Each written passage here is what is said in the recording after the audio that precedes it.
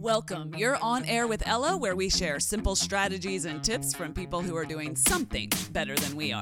Whether it's wellness or relationships, to just living better and with more energy, or changing your mindset to accomplish more in your own life and succeeding however you define it. This is where we share the best of what we're learning from the experts, and we're learning more every day. Live better, start now. Hey, you're on air with Ella, and today I am joined by Dr. Laurie Betito. Her bio is so very long, I could keep you here all day just based on that. But Dr. Laurie, could you please tell us who you are and what you do?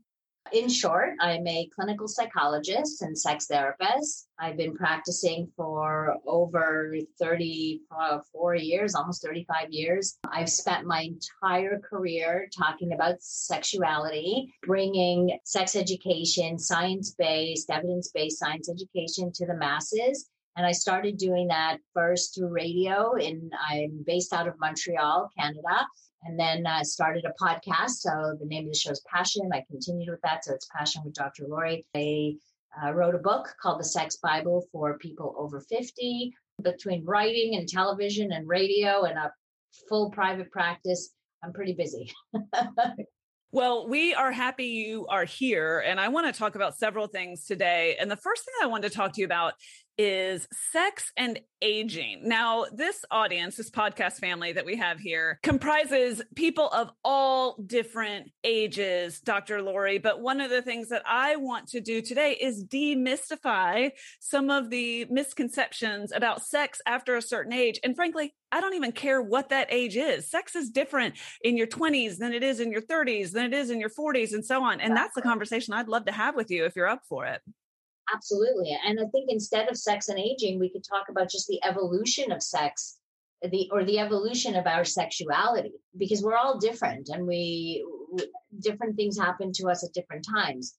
The only thing is we do know that post-menopause, we know there's a role of hormones. There is definitely, hormones do play a role in all of this. So there is something to be said about what happens to our bodies post-menopause. And there are physical changes. There are actual physical changes. But being aware of what's coming, or what we can look for, not look forward to, but what we can look for, we can find the solutions to deal with those better. And then we learn how to, sometimes we have to just redefine sexuality. So what was once, what worked in our youth or younger may not work later on. And so I try to teach people to have and be open to have the communication about sexuality, because you have to keep talking in order to continue to feel the pleasure too, because your partner needs to know, oh, that doesn't work for you anymore. Oh, okay. So tell me what works. All right, well, let's discover it together.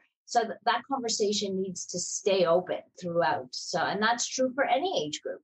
All right. I like that so much more. Let's talk about the evolution of sex. And I know that all generalizations are false, but can you provide us sort of a general overview of what a typical evolution might look like for somebody? You're right. It's generalizing because everybody is quite different, but there are certain things that seem to be more common than others. So what I've noticed is that relationships go through phases, right? So at the beginning of a relationship, we tend to be driven by, I would say, lust hormones, if you will. Like there's something that happens in the brain when you meet somebody new and it's exciting. And that new factor creates that lusty feeling, which makes us feel in love. And then we move from that. Like there is research on this that shows that hormone or that chemical in the brain does fade after, say, anywhere from a year to 2 years or so into a relationship. And at that point, we would consider the relationship as a long-term relationship. So it can change the way we desire sexuality. So at the beginning of a relationship, both people have a lot of spontaneous desire for sex. We think about each other. We're horny. We every time we see each other, we want to have sex. Fast forward, now you're living together. Now you've got all these other things going on.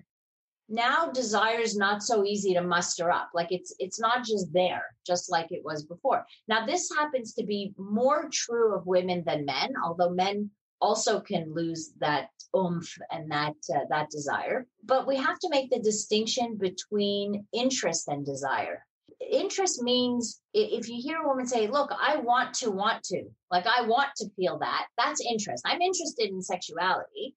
I know my body gives me pleasure. I know that it's fun. Like I know all these things intellectually. I just don't have the get up and go. Like I don't have the spontaneous, like, yeah, let's do this now, or I'm horny. I want you now, which is the difference between the spontaneous desire, that feeling of I'm horny, I want you, versus the responsive desire, meaning I want to have sex with you. I want to be with you. We just have to we have to get it started. It's about kickstart.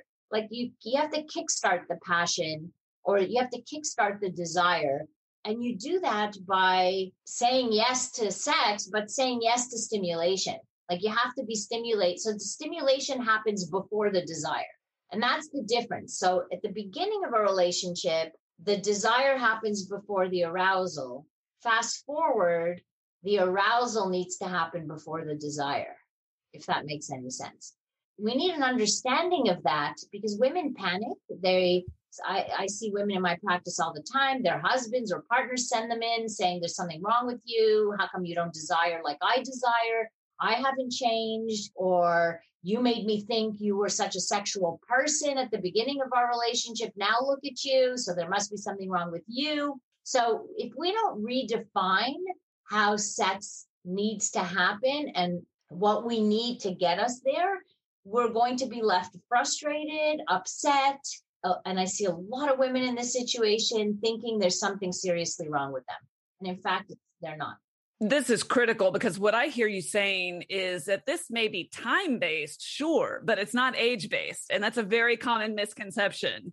Exactly. So I see couples in all age categories with the same problem. I have seen 25-year-olds with the same problem. They've been in long-term relationships with the same person since they're 19. I've seen this in 30s, 40s, 50s, and beyond. Like this is not an age-related thing. It's it's the length of the relationship thing. And so, when we say like relationships take work, they do take work because they take work to make sure we keep that on the radar, to make sure we do the things that stimulate our desire to just want to be together. Again, not desire for sex, but want to be together, want to be intimate together, all of that. And what I noticed for women is that the context for them does matter. It's not just about I'm horny, let's have sex. It's more about are the conditions in this relationship right for me to be sexual, right? So if you had a fight in the morning and you're still brewing over that fight because it hasn't been resolved, and your partner comes to you at night and says, hey, want to have sex? You're going to say no. Like if that isn't what's going to motivate you to have sex. It just isn't. It isn't how you're going to resolve it. Whereas for him, it might be the way he resolves it. And that's fine. But that doesn't necessarily work for women. So what I've noticed is that when women are the most open to sexuality when they feel that warmth in their heart for their partner. But how do you get that warmth in your heart? You have to be able to look at your partner and be able to say, oh, isn't that sweet? Or, oh, look what he did for me. That was so thoughtful. Or I really felt validated, or whatever it is, that those conditions have to be there. Or he's helped me out with the kids. He told me to go and chill for a while. He was going to take care of things. Well, that makes me more open to want to be close. There are so many women's heads nodding right now as you are speaking. And their partner's like, can we go? And she's like, did you empty the dishwasher? Right. And he's like, forget the dishwasher.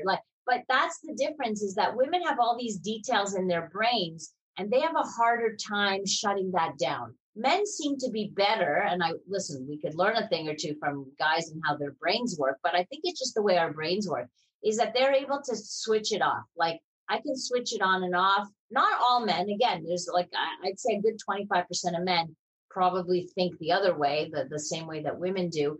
And then there's 25% of women who I think act out more like men do. So I don't want to generalize to the entire race or the entire gender.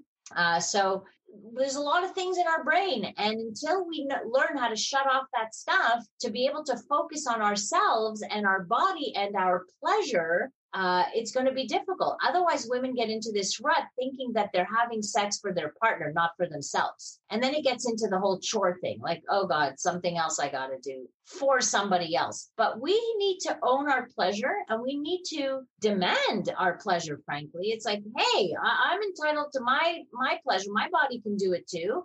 And this is what I need to get there. I want to highlight something that you said that I think is so important. You said interest and desire are different. And people who have been in a longer term relationship and they need stimulus or arousal in order to create desire, you can do that without apology. So all I hear you saying is that spontaneous desire might wane, but that is irrespective of responsive desire. Is that a fair statement?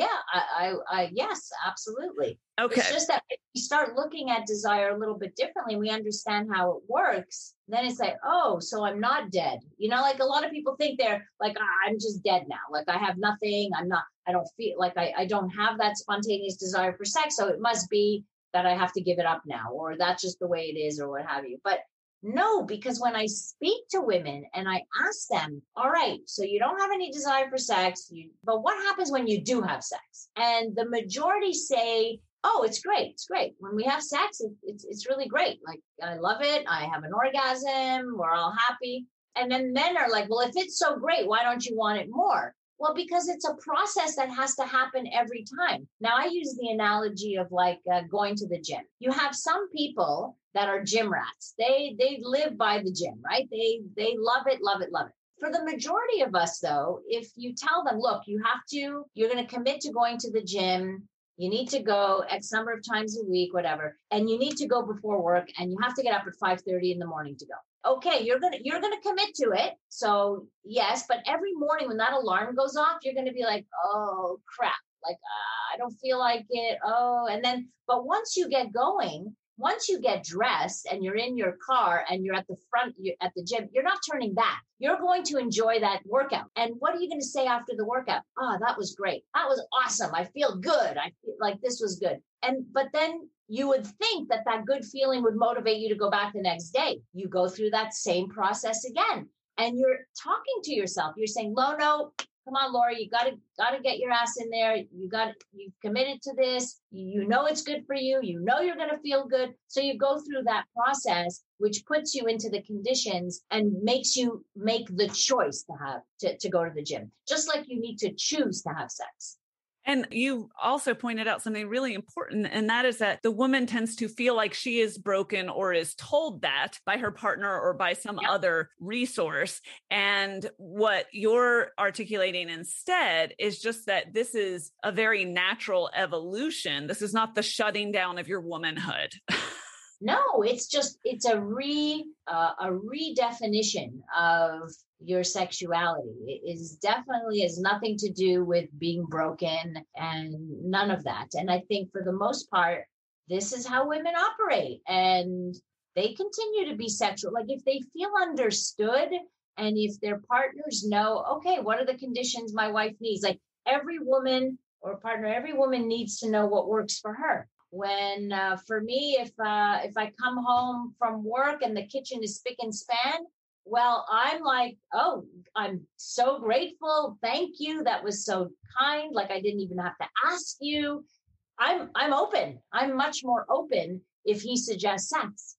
You see what I mean? So then I can make the choice to say yes. So it's about giving us the motivation to do it, not just driven by, yes, it's pleasurable. Yes, all of that is there. And this is where so much of it is psychological. Like this is why they haven't been able to come up with a pill to create desire in women, because there's too many factors that come into play.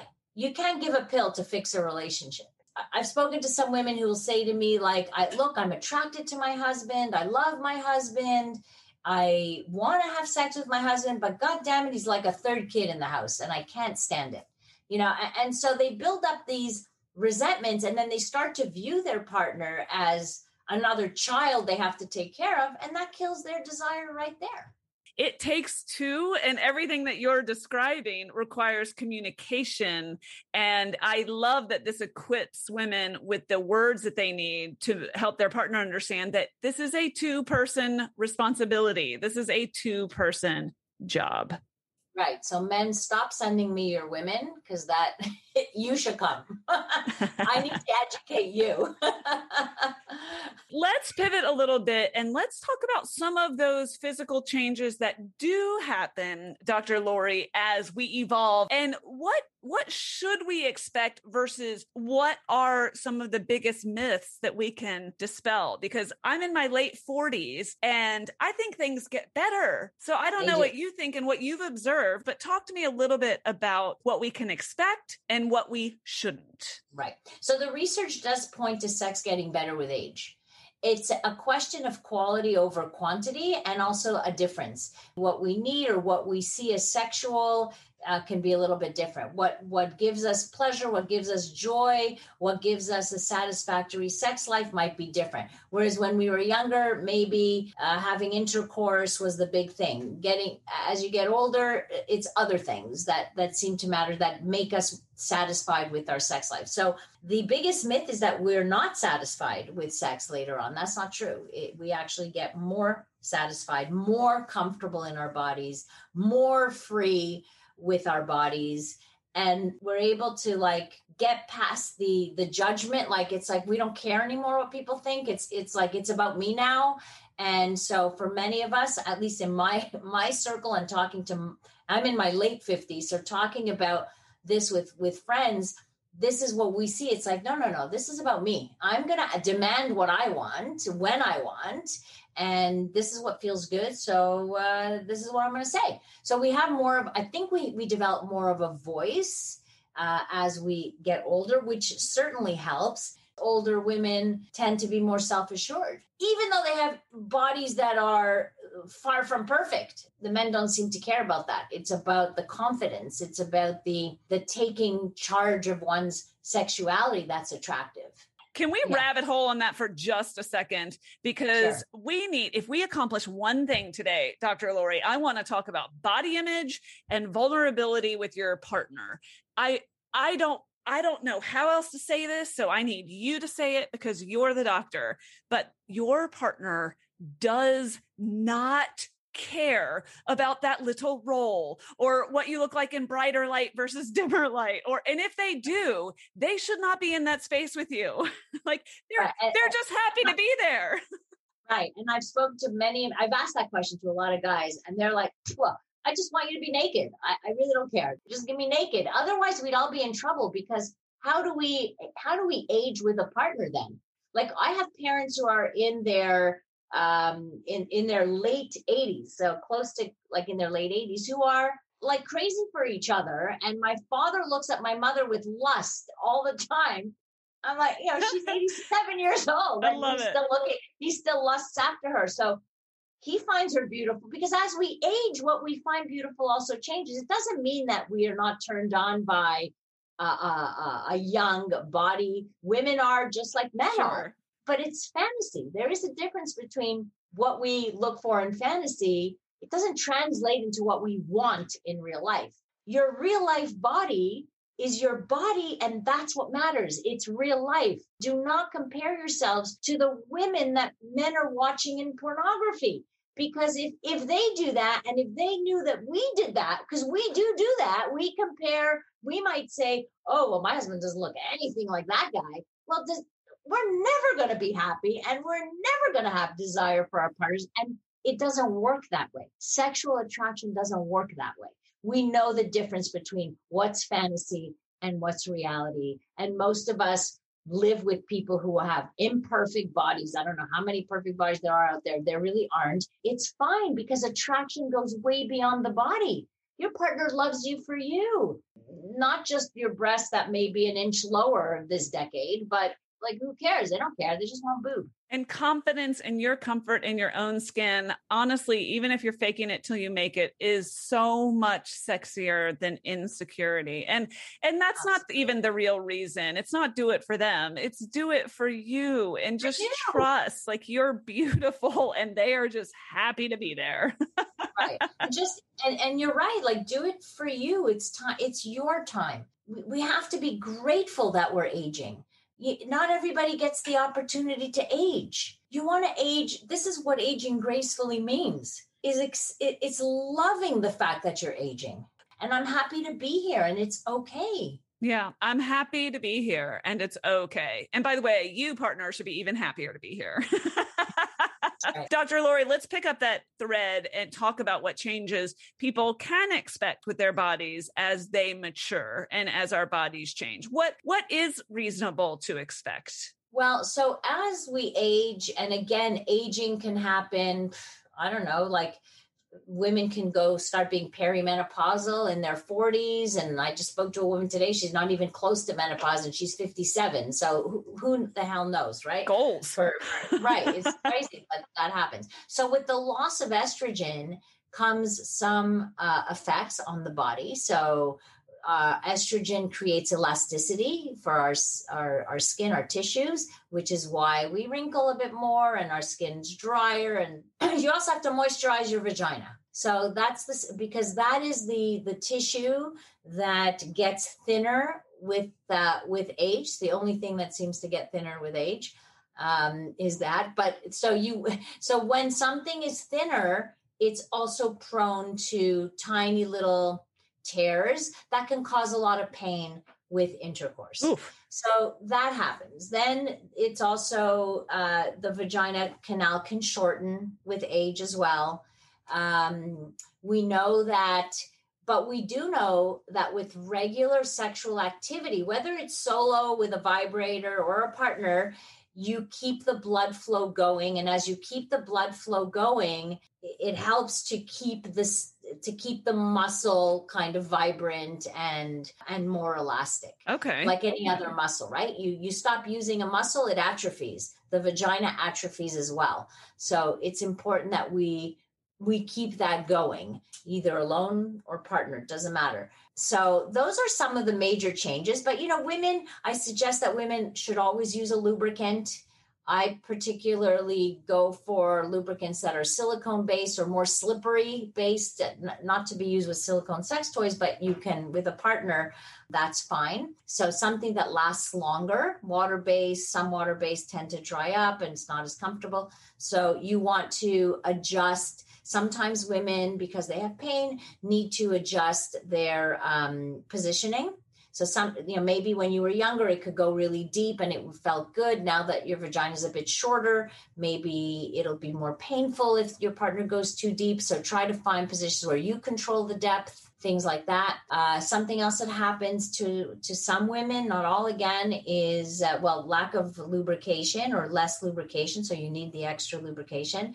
Also, women tend to need more clitoral stimulation. So just more intense stimulation. So you think of it as some of the nerves in that area may get dull. And so you need to activate the other nerves. And so you have to be able to use more, even during sexual play with your partner, using an actual vibrator, like clitoral stimulator at the same time. Also recommended for women is to talk to your doctor about getting intravaginal estrogen creams. So that also helps keep the moisture in the vagina. It doesn't not much goes through the bloodstream. So you don't have to worry. It's not like taking hormone replacement therapy. It's different.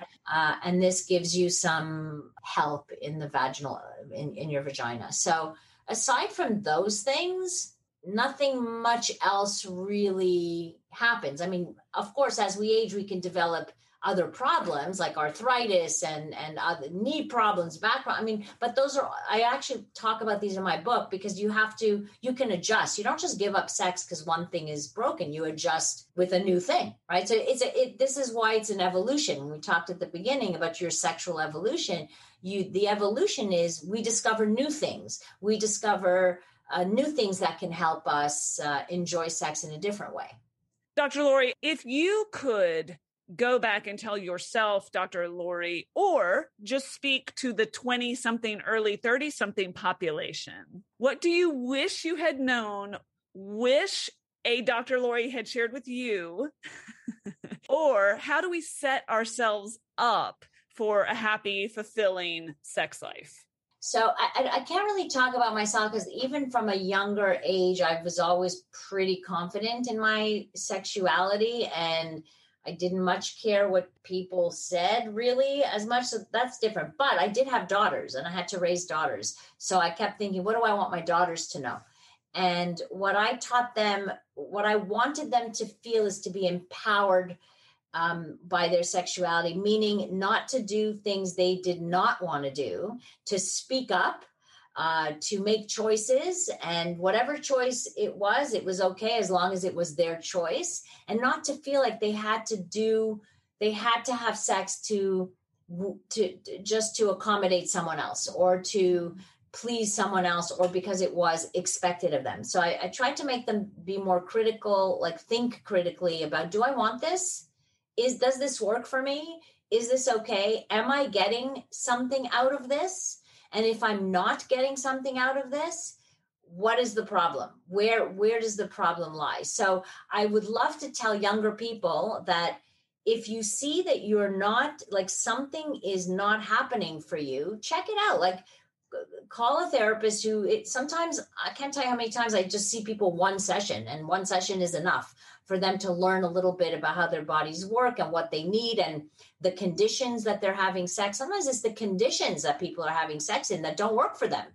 And women wonder, like, I can't orgasm. I don't know why. I'm fine on my own, but I can't with a partner. So I look at, well, what's happening when you're with a partner? Well, I haven't really been in a relationship. It's just hookups. I said, well, maybe hookups don't work for you because maybe you need a little trust and maybe you need to be more intimate and maybe you need other things. So let's look at that. So we have to be able to, I want women to just feel like they can control, that they have a say and control over their sexuality and to speak up, really to speak up when it's not okay. We are a generation, at least my generation was raised to be good, like be a good girl. Don't raise a stink. Don't make trouble. Don't cause drama, blah, blah, blah. So what happens? You submit, but submission is not the same as consent. And so what I wanted was to empower girls to have enthusiastic consent, not to feel like they had to submit. And I tell women in long-term relationships as well, if you feel you're submitting, because women have told me this, I feel like I'm being assaulted, even by their own partner. That cannot be good for the marriage, right? So you can't feel like you're just submitting to shut up your partner. Let's figure out what the problem is first. Let's work on that, because then it doesn't work for the long term, that kind of thing. So that understanding of how sexuality evolves for people in long-term relationships is important, so that we can, at least it's a starting point, and then let's address the issues that are getting in the way. Like, nobody has a perfect life. Everybody has hurdles and everybody has challenges. But what are those challenges and how do they impact you? And how do they impact your sexuality? Because believe me, everything you go through will impact your sexuality in some way. And it is never too late to put your own desire first. Oh God, no. And your pleasure. I would say your pleasure. Oh yeah, that's the other thing I would tell my younger self. Pleasure is good and pleasure is okay. And I've told my own daughters this. You're doing it because it has to feel good for you.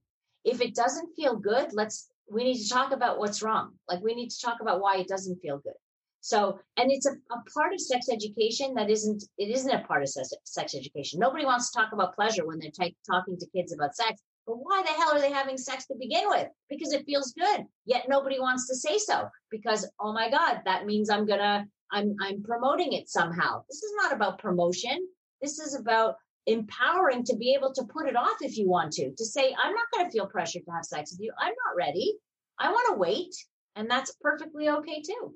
Well, and this, I know we could go on and on about this, but really when you take pleasure out of it, then I think people are having sex for all sorts of reasons that have nothing to do with their own pleasure and probably aren't healthy. What I think really resonates about what you're saying is, no matter your age, no matter the tenure of your relationship, it's never too soon, right? Or too late to put your own pleasure first. Otherwise, what are you doing there? Right. And I think you have to, like, a lot of people will just give up will just say, well, I don't really feel like it, so I'm not really missing anything. And that's fine. Like, I don't judge people who just want to put it away.